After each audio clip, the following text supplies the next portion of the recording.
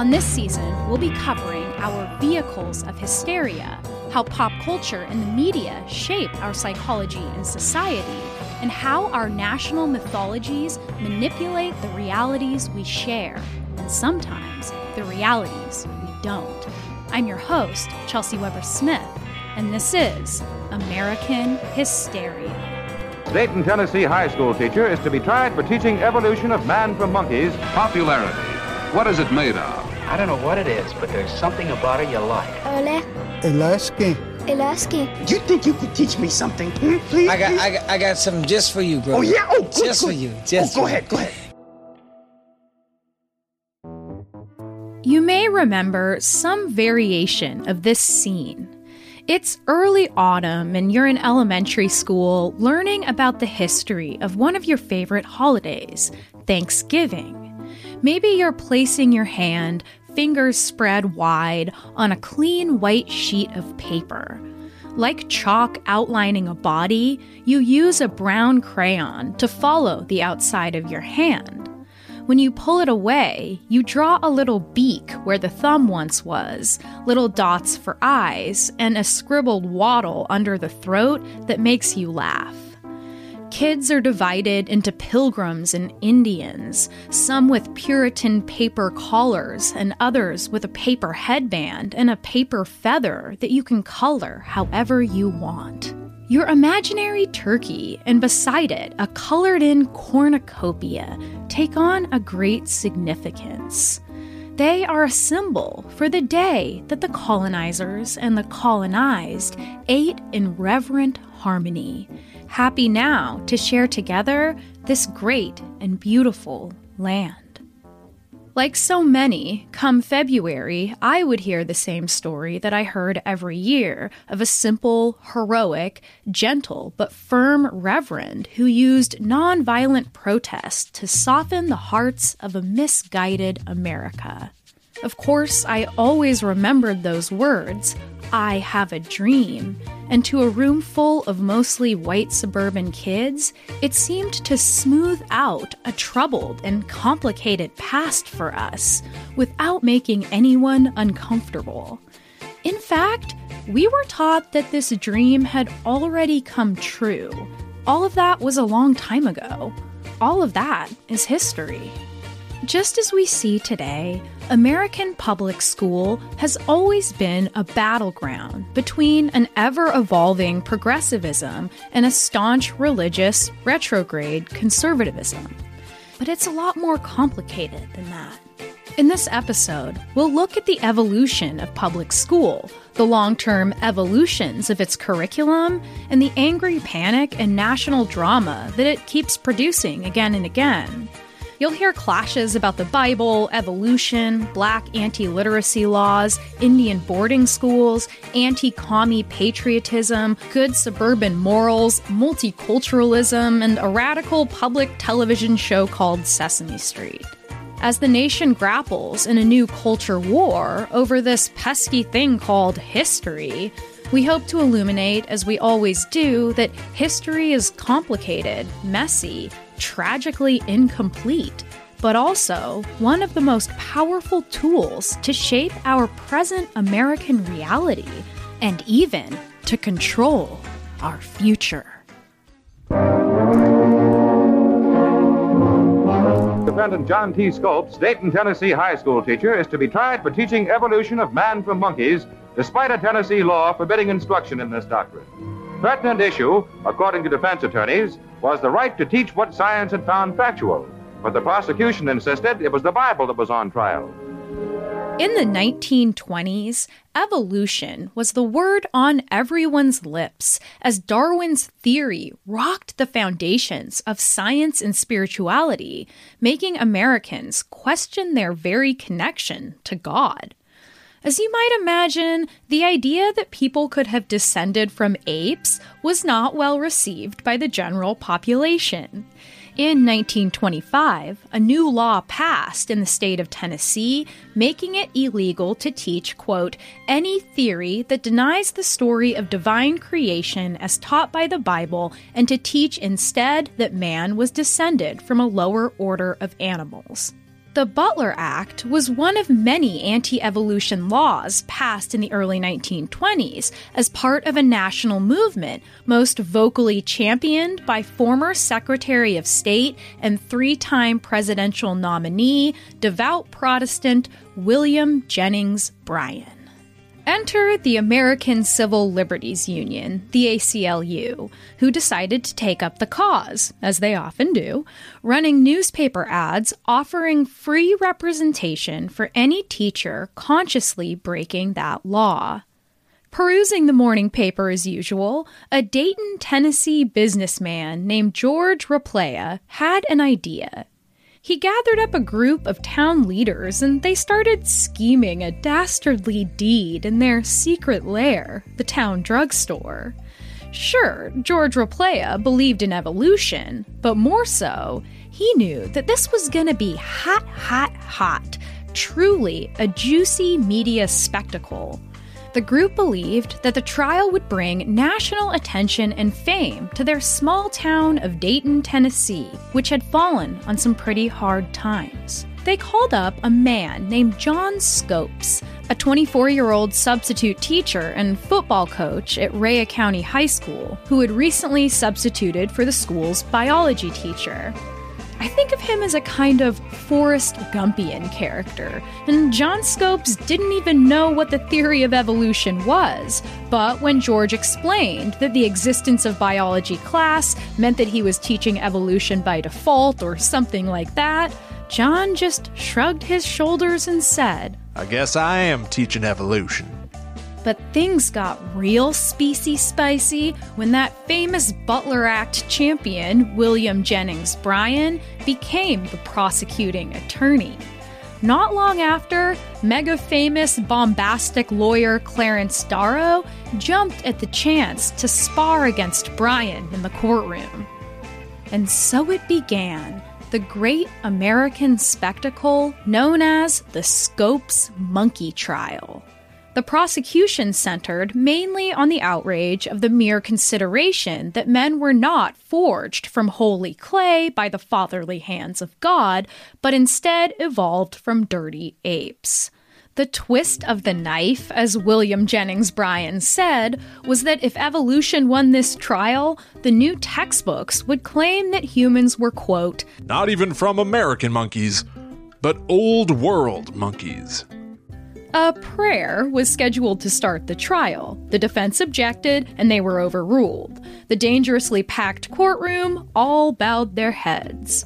And then a stream of former students would testify about just what they were being taught. A zoologist would give a court lesson in Darwin's theory to a slanted jury of local religious middle-aged farmers. And then Bryan would be put on the stand and grilled about biblical fact, which he bombed tremendously.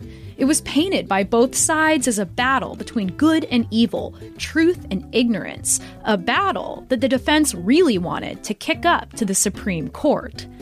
Outside the courtroom, there was a flood of thousands of people trying to get a look at the proceedings, and the judge, worried that the building would literally collapse with so many jammed inside, tried to move the trial to an outdoor tent that would seat 20,000 people. Across the nation, people tuned into their radios to hear the first ever trial broadcast live. On Dayton's Main Street, there were banners declaring passionate opinions. There were food stands and lemonade stands, and the story of chimpanzees testifying at the trial brought thousands to watch them perform instead at a sideshow set up on the side of the road. The trial would end in favor of the prosecution, in favor of the Bible, and the bewildered John Scopes would be fined $150 before going back to his simple life. But nonetheless, these drugstore spectacle architects sure got what they wanted. Their town was definitely on the map now. A new precedent was set that would spread across the South, and in Texas, the governor ordered that any textbooks still containing information on the topic of evolution would have their sections cut out by students with scissors. Oh, and William Jennings Bryan also mysteriously died just 2 days after John Scopes was found guilty. At this point, like I was, you may be rooting for science and reason to prevail over superstition and belief that has so poisoned our culture. But if you would have been part of this progressive battle at the time, made up mainly of white people since people of color were barred from public school, it is not unlikely that you would have also supported eugenics, the idea of creating a perfect America through, essentially, the right kind of breeding. Though William Jennings Bryan was clearly a devoted Christian man, historians have never really categorized him as a fundamentalist. He was actually a mildly socially conscious politician, seriously against the concept of eugenics, actually concerned about the potential harm done to oppressed racial groups and those living in poverty. He wasn't wrong. One of the textbooks presented at the trial, called A Civic Biology Presented in Problems, stated in no uncertain terms that of the 5 human races, white people were, quote, the highest of all. But William Jennings Bryan was also a huge supporter of the oppressive Jim Crow laws at the time and was interested in further disenfranchising Black Americans and keeping the races separate to prevent racial mixing. History is complicated.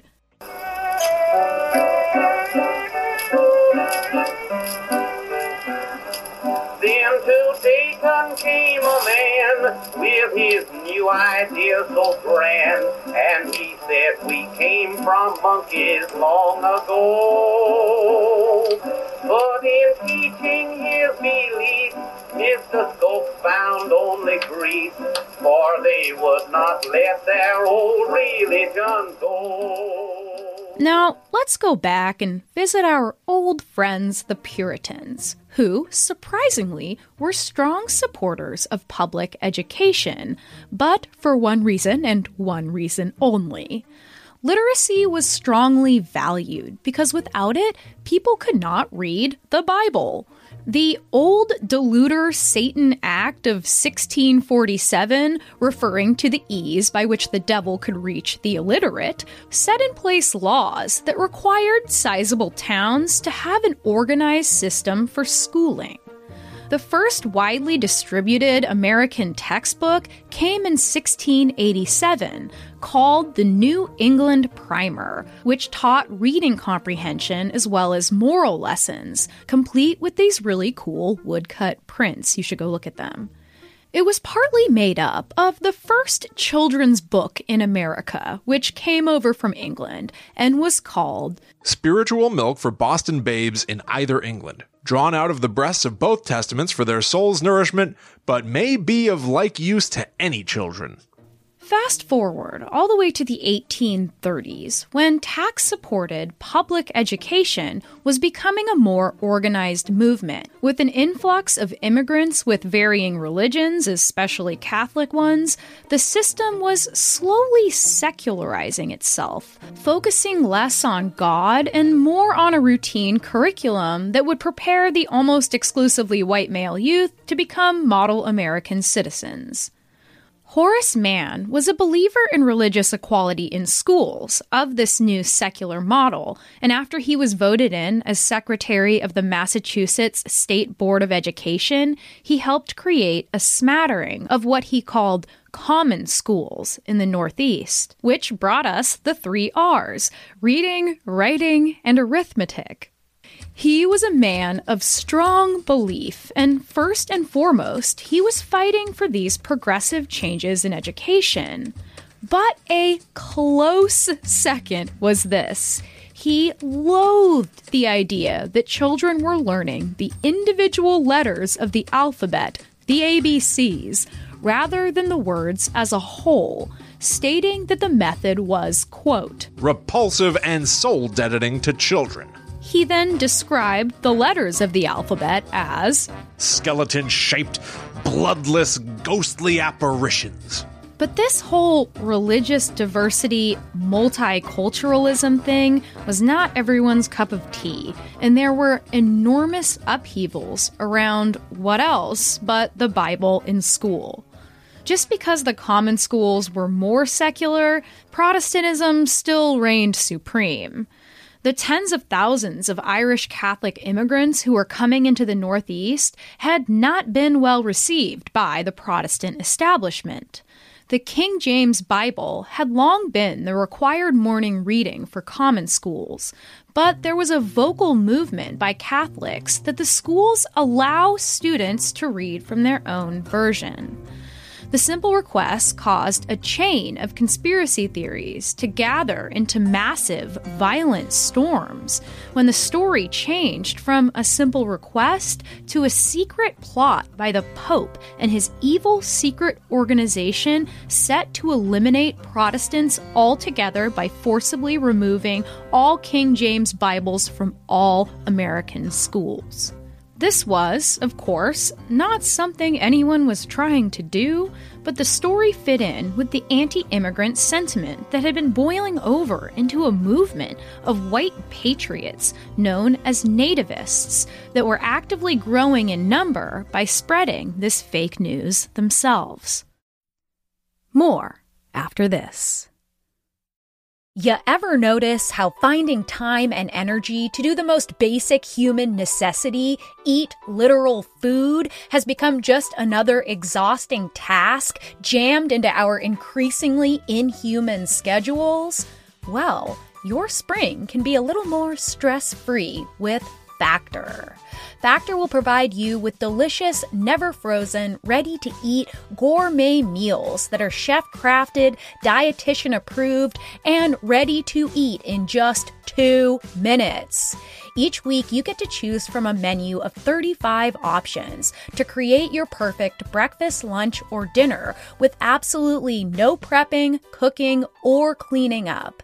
And Factor makes sure you get exactly what you want. You can tailor deliveries to your schedule and customize how many meals you want each and every week, and you can pause anytime. So just head to factormeals.com/AmericanHysteria50 and use code AmericanHysteria50 to get 50% off your first box plus 20% off your next box. That's code AmericanHysteria50 at factormeals.com/AmericanHysteria50 to get 50% off your first box plus 20% off your next box while your subscription is active. Check out Factor today. And now, back to the show. And then in 1844, a series of bloody riots carried out by the nativists devastated the area. The feds were called in as Catholic churches were burned and hundreds were wounded or died in raucous shootouts, with thousands left homeless after their homes were destroyed. The inflamed nativists were fist-fighting Catholics and their allies in the street. People were stabbing each other with knives and broken bottles, swinging heavy chains as weapons, shooting each other and the cops. At one point, someone wheeled the cannon out into the street and fired at the nativists, and then the nativists commandeered it and fired it back at the church. It was complete and utter pandemonium. The nativists denied their role in the whole thing, and though city officials acted as if they deplored the violence, they asked both sides to remain peaceful, and then a grand jury officially blamed the riots on, quote, efforts of a portion of the community to exclude the Bible from public schools. There were other controversies too, not around what was being taught, but rather who was allowed to learn. Educational systems for the enslaved population were almost non-existent, at least those that the plantation owners knew about. It was in South Carolina that the first laws were officially on the books, the Negro Act of 1740, which prohibited education for enslaved and free black people. Reading was allowed so that they could be taught Christian beliefs, but more so because of the extra tasks they would be able to complete for their captors. but writing was strictly banned, precisely because of a recent slave revolt called the Stono Rebellion, led by a man named Jemmy, who could read and write and thus share abolitionist materials. And so politicians saw this, education, as the main threat to their elite white supremacy and the free labor they relied on. The laws ramped up even further in the wake of the historic revolt led by Nat Turner in the summer of 1831 that caused an extreme white panic, which we cover in detail in our episode called Monsters. This revolt in particular shook the planter class to their core, and Virginia abolished every black school and forced all the teachers to leave the state immediately, quote, and never more return. At minimum, states that had allowed free black kids to actually attend school with their white peers, which did happen sometimes, kicked them out and created fines or jail time for whites caught educating and public whippings for the black educators. By 1836, the public education of black people was prohibited nationwide, and any schools that didn't abide were destroyed by mobs. But just as important as talking about the history of the laws prohibiting black education are the stories of the ways that enslaved and free black people fought to teach and learn anyway, covertly, tactically, and at a great risk to their own safety. After the first wave of anti-literacy laws were passed in the mid-1700s, secret schools still operated, and enslaved children hid their learning by writing their ABCs in the dirt so that they could easily be erased in case anyone came around. Free black kids would hide their books by wrapping them in newspaper and carrying them in baskets covered with other items, taking winding routes to their school, which also held special hiding places where they could go during raids. John Barry Meacham was born into enslavement in 1789, growing up in North Carolina and then Kentucky. After spending much of his life working in carpentry, he was able to save enough money to buy his freedom. And then, through working in a salt pepper mine at the age of 21, he purchased the freedom of both his father and his wife, Mary, and eventually several other enslaved people as well. After moving to St. Louis, he helped create the first black church in Missouri, and there he taught free classes to hundreds of black kids, along with his partner in crime, white Baptist minister and ardent abolitionist John Mason Peck. After that second round of anti-literacy laws, they were forced to stop teaching in the state. But then, as the story goes, John Meacham got creative. With help from his co-minister, John Meacham used his long background in carpentry to construct a large steamboat and then anchored it in the middle of the Mississippi River. Why, you ask? Because this river was not Mississippi state property, but instead federal property, and there were no federal laws on the books yet prohibiting black education. They named the vessel the Freedom School, and it would stay there, fixed in the center of the river, with students rowing up on small boats or rafts. Abolitionist teachers saw it as a kind of saving grace, and many traveled all the way from the East Coast, excited to finally continue their work again. While young black people were barred from learning pretty much anything at all, another group's education, Indigenous Americans, was being approached in a very different way. In order to educate the children properly, we must separate them from their families. Some people may say that this is hard, but if we want to civilize them, we must do that. I remember them taking me away from my mother and my stepfather. And I can hear them telling my mom that that was the best thing for me. The Carlisle Indian Industrial School, founded in 1879 in Pennsylvania, was the model for all federally funded Indian boarding schools that would be established in the late 1800s and early 1900s with the purpose of assimilating indigenous children into white society. This school was founded by a former Union general and soldier of the American Indian Wars, Richard Henry Pratt. The idea came to him when he was placed in charge of a set of indigenous prisoners.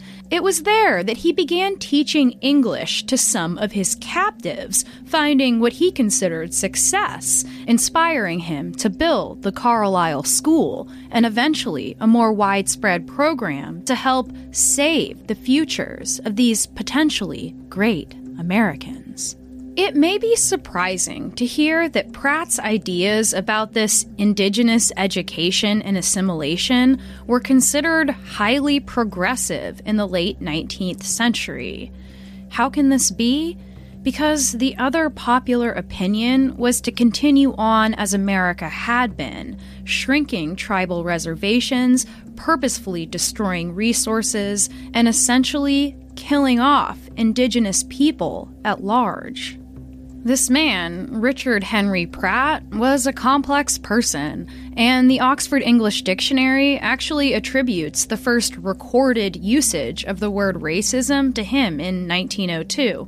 Quote, "Segregating any class or race of people apart from the rest of the people kills the progress of the segregated people or makes their growth very slow. Association of the races and classes is necessary to destroy racism and classism." Pratt wrote that, contrary to the common idea at the time that people of color were mentally and physically inferior, that the races were actually all equal in ability. It was actually the savage cultures that were the real issue. Pratt believed that the Indian problem, as it was commonly known to both sides, could be solved non-violently with this mass assimilation. To accomplish this, indigenous children were first encouraged and then later forced to sever ties almost entirely to their family and culture, to become completely immersed in the world of the whites. Almost immediately, the indigenous boys had their hair cut into crew cuts, a devastating blow to their cultural self-esteem, and then each child received a new white name and an entirely new diet.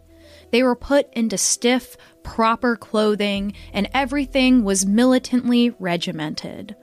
All languages were banned except for English, and gender norms were strongly enforced. Girls who had once enjoyed equality and power prior were now reduced to learning only home economics. Each of their particular tribal spiritualities was corrected, and in fact, so was their very conception of time and space. Punishments could be severe, beatings and confinement for small infractions, and severe abuse of all kinds was continuously reported as these schools replicated themselves across the country. The students were rarely permitted the chance to return home at all, forced in the summers to take jobs helping white farmers. Through this massive national campaign, tribal and familial bonds were purposefully devastated. But, like the floating school, there was an educational resistance. The idea of mass assimilation was not new when Pratt opened his school, and many tribal leaders had already seen the writing on the wall. They had been watching their cultures disappear. In 1809, an educator and member of the Cherokee Nation named Sequoyah set out to create his own writing system to preserve his native oral language. For an entire year, he disappeared into the project, neglecting his entire life for a while, right down to his very necessities, actually forgetting to plant any food for the future. His family and friends and the community at large believed the man they knew was coming undone. And after his obsession continued on for another 12 years, he emerged with an entirely new way to read. Instead of the ghoulish letters of the English alphabet, he created a symbol for each syllable. The first person to learn his method was his 6-year-old daughter, and before a group of skeptical local leaders, Sequoyah asked each to say a word to him privately, which he then wrote down using his new syllabary, which his daughter then read back to the group aloud. She did it perfectly, and then Sequoyah was granted the right to continue to teach others in the community.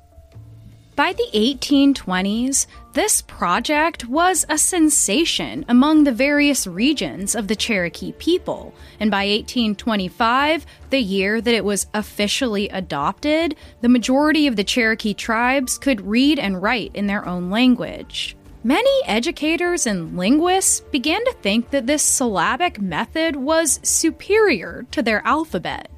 Cherokee students were learning to read at a ridiculously accelerated rate, and within a few weeks, they were learning what might take 2 years for a white English student. It was so successful, in fact, that by 1830, the Cherokee Nation had a higher literacy rate than their European American neighbors.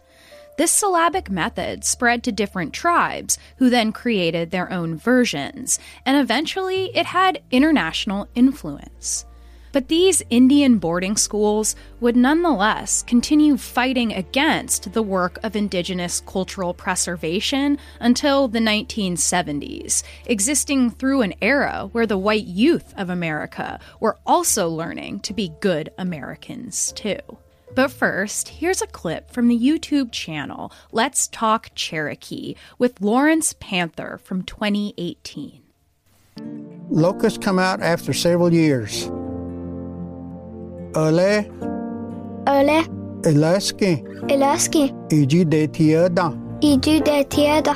Iu dala. Iu dala. Anina gogoi. Anina gogoi.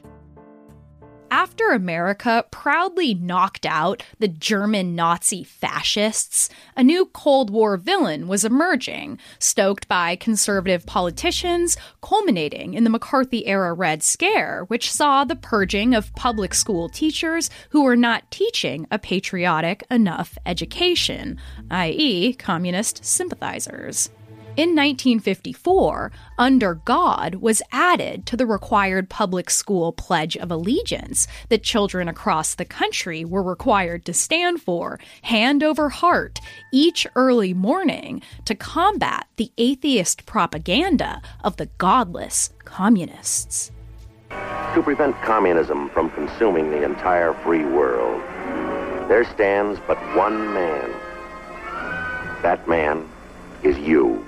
Counted among the many Cold War terrors was this new class of not quite kids, not quite adults, known as teenagers, the generation of post-war affluence and suburbanization, money in their pockets, and their cars parked on dark lovers' lanes. They called it the youth problem.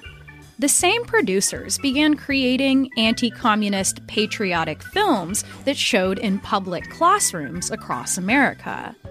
After finding success, they started to believe that the same format could be used to impart positive values to students through their mental hygiene or social guidance films. Popularity. What is it made of? Let's watch and see what makes people like one person and not another. Hey, Jerry, there's that new girl in our math class. Oh, yes. Her name's Carolyn Ames. She's a swell kid. Why? Do you know her? Not very well. I wish I did. I don't know what it is, but there's something about her you like. Well, she always looks nice to start with. Yeah, especially when you compare her with some of the weird characters in this place. Yoo-hoo! Jenny thinks that she has the key to popularity, parking in cars with the boys at night. When Jerry brags about taking Jenny out, he learns that she dates all the boys, and he feels less important. More after this. And now, back to the show. As goofy and conservative as these wholesome short films seem to us now, social engineering was a progressive undertaking, utilizing sociologists, psychologists, and doctors. The controversy from the right was that this new public school morality did not explicitly center Jesus Christ, and by and large, conservatives believed that the family and the church, not the government-funded public schools, should be responsible for deciding and imparting American values. It may be surprising, but these mental hygiene films actually reflected the real problems of a complicated teenage existence back to students for the first time. In the 1950s and early 60s, few students really wanted to stand out. It felt vital to children and then teenagers to fit in and be accepted and be popular. And so getting advice on how to be less of a loner or how to act to get the perfect guy was welcome information.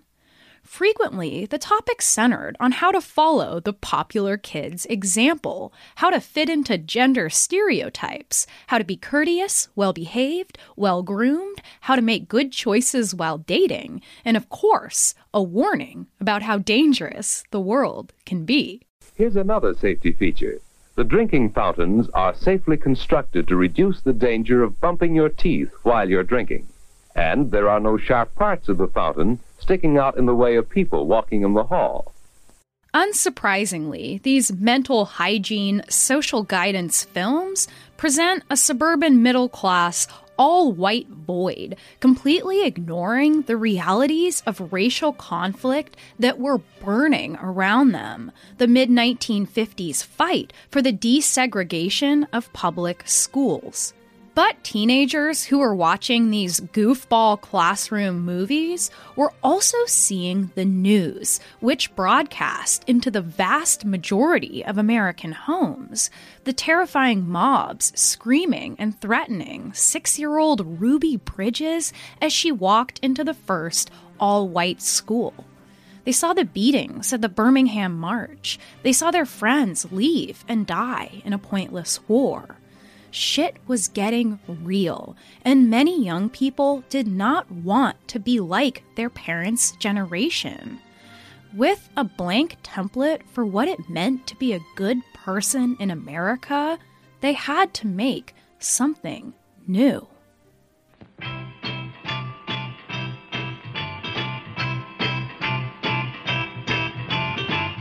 Sunny day, sweeping up clouds away. On my way to where the air is free. Getting down there, how to get to Sesame Street.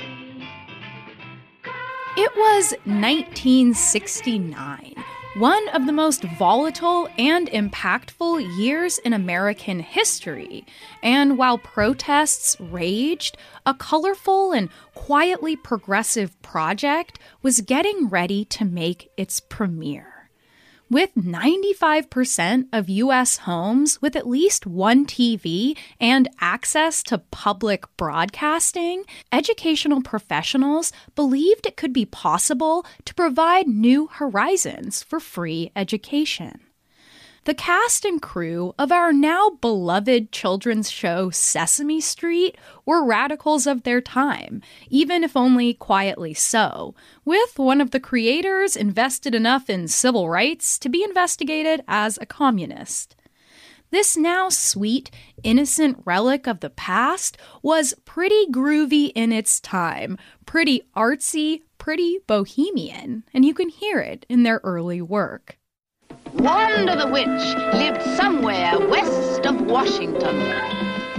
Around her waist, instead of a belt, she wore a worm. Oh, you gotta learn. Count to 20. Count to 20. Count to 20. Nature has no favorite nation, color, creed, or occupation. Behind your face, there is a place that's called your brain. Sesame Street was hip as hell, and pretty soon they were incorporating celebrity guests into their skits. boy, Stevie, you really play good.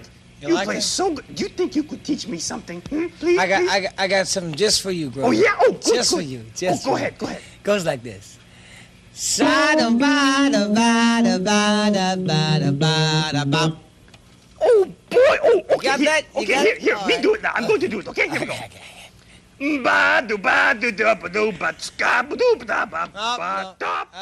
But it was also a serious undertaking, and the creators were armed with a hefty amount of research in child psychology that informed the way the show was structured, using modeling, repetition, as well as humor to get kids to actually care about learning.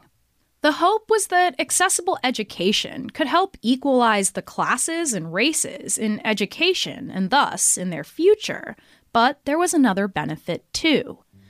They could provide Black children and other children of color with actual representation, a place they could recognize, and role models that looked like them.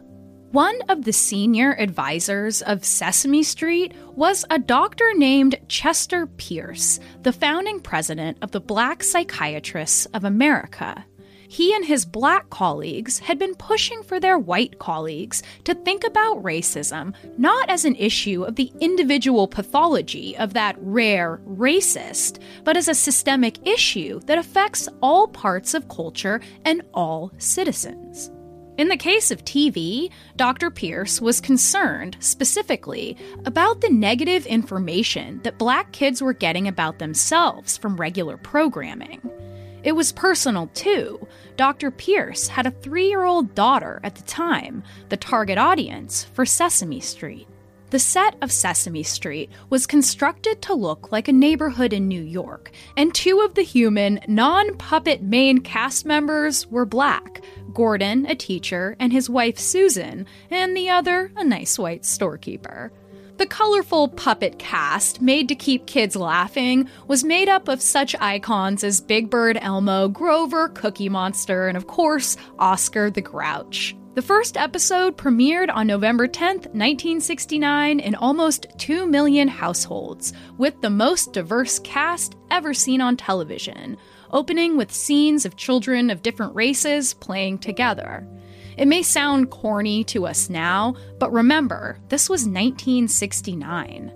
As Loretta Moore Long, who played Susan, once said, quote, "Sesame Street has incorporated a hidden curriculum that seeks to bolster the Black and minority child's self-respect and to portray the multi-ethnic, multicultural world into which both majority and minority children are growing."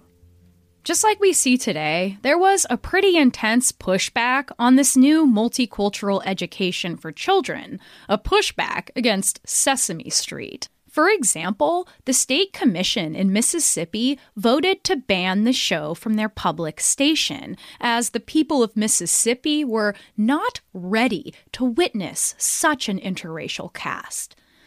But the critics would not be able to stop this hidden curriculum of Sesame Street. And in 1972, it was made explicit when Nina Simone sang with 4 Black kids while sitting on a stoop to be young, gifted, and Black. To be young, gifted, and black is where it's at. However, Sesame Street was also controversial in other ways. Latino and feminist groups criticized the stereotypical depiction of Latino and women characters. By 1971, though, Sesame Street would take actions and hire Latinx researchers, production team members, and actors. And by the mid-70s, cast members were teaching kids about Spanish words and Mexican holidays, and they were creating stronger female characters. In this way, Sesame Street would continue to grow and change, to update their cognitive techniques as new research came in about how to effectively prepare kids for elementary school. By the 1990s, it was estimated that 77% of kids ages 5 to 7 watched the show at least once a week. This buzz phrase we hear again and again, multicultural education, continued to cause conservative uproars in the 90s and 2000s, especially the inclusion of mentions of homosexuality existing, all of it called liberal indoctrination, the gay agenda, moral decay, an anti-Christian crusade. Through court cases and media outrage, this multicultural education, which included sex ed, continued as a strong heart of our culture wars, as it does today. More so, the conflict is revolving around our collective history, about what kind of American past we want our children to grow up believing in. We have two feuding curriculums, the Black-created 1619 Project that puts its focal point on an unwhitewashed Black American experience. The conservative and former presidential response to this project came with a vengeance in the form of the 1776 Project, a curriculum that promises to teach children the glory of the American journey, as called by Trump, a patriotic education. When he attempted to take down the Chinese spy app TikTok, he even floated the idea of turning it into a tool for public education to teach this patriotic past. One that's truly not dissimilar to the one I described in the beginning of this episode, the one that most of us already received. American patriotic education tells us that America has always been the virtuous, valiant land of the free, with a few bumps along the way, but with larger-than-life, cardboard cutout heroes that make it all feel all right. In this way, we get slogans like Make America Great Again, with an emphasis on the mythic past. In this case, the 1950s, when Technicolor roses were blooming in the suburbs, scenes just like the mental hygiene films, white, nice, gendered, everyone tight in their place in the socio-political hierarchy.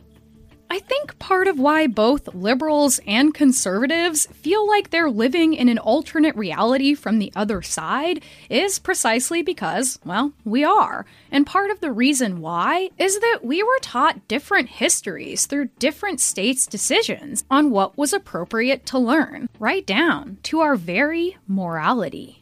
Conservatives' desire to keep patriotic white Protestant culture clean is contrasted by the misguided and allegedly well-meaning white progressives' desire to move the culture forward, while at the same time also marginalizing and oppressing the voices of Black and Indigenous teachers and students who fought to learn and protect a history that both sides at certain times have set out to destroy. As we've seen in this episode, and as I hope to convey in every episode of American Hysteria, each and every generation is a complete and utter mess of its time, impossible to simplify, to easily moralize, to create perfect heroes and villains. One side the good side, always, and the other the bad. As if you can reduce our history to one side and another. Because one side or the other in American history certainly does not include everyone. History moves forward in absolute disarray, and the stories we tell about it will never be complete. They can't be. The desire to make easy sense of our past obscures the most important collaborative work of history itself, finding insight on how to deal with our equally complicated present.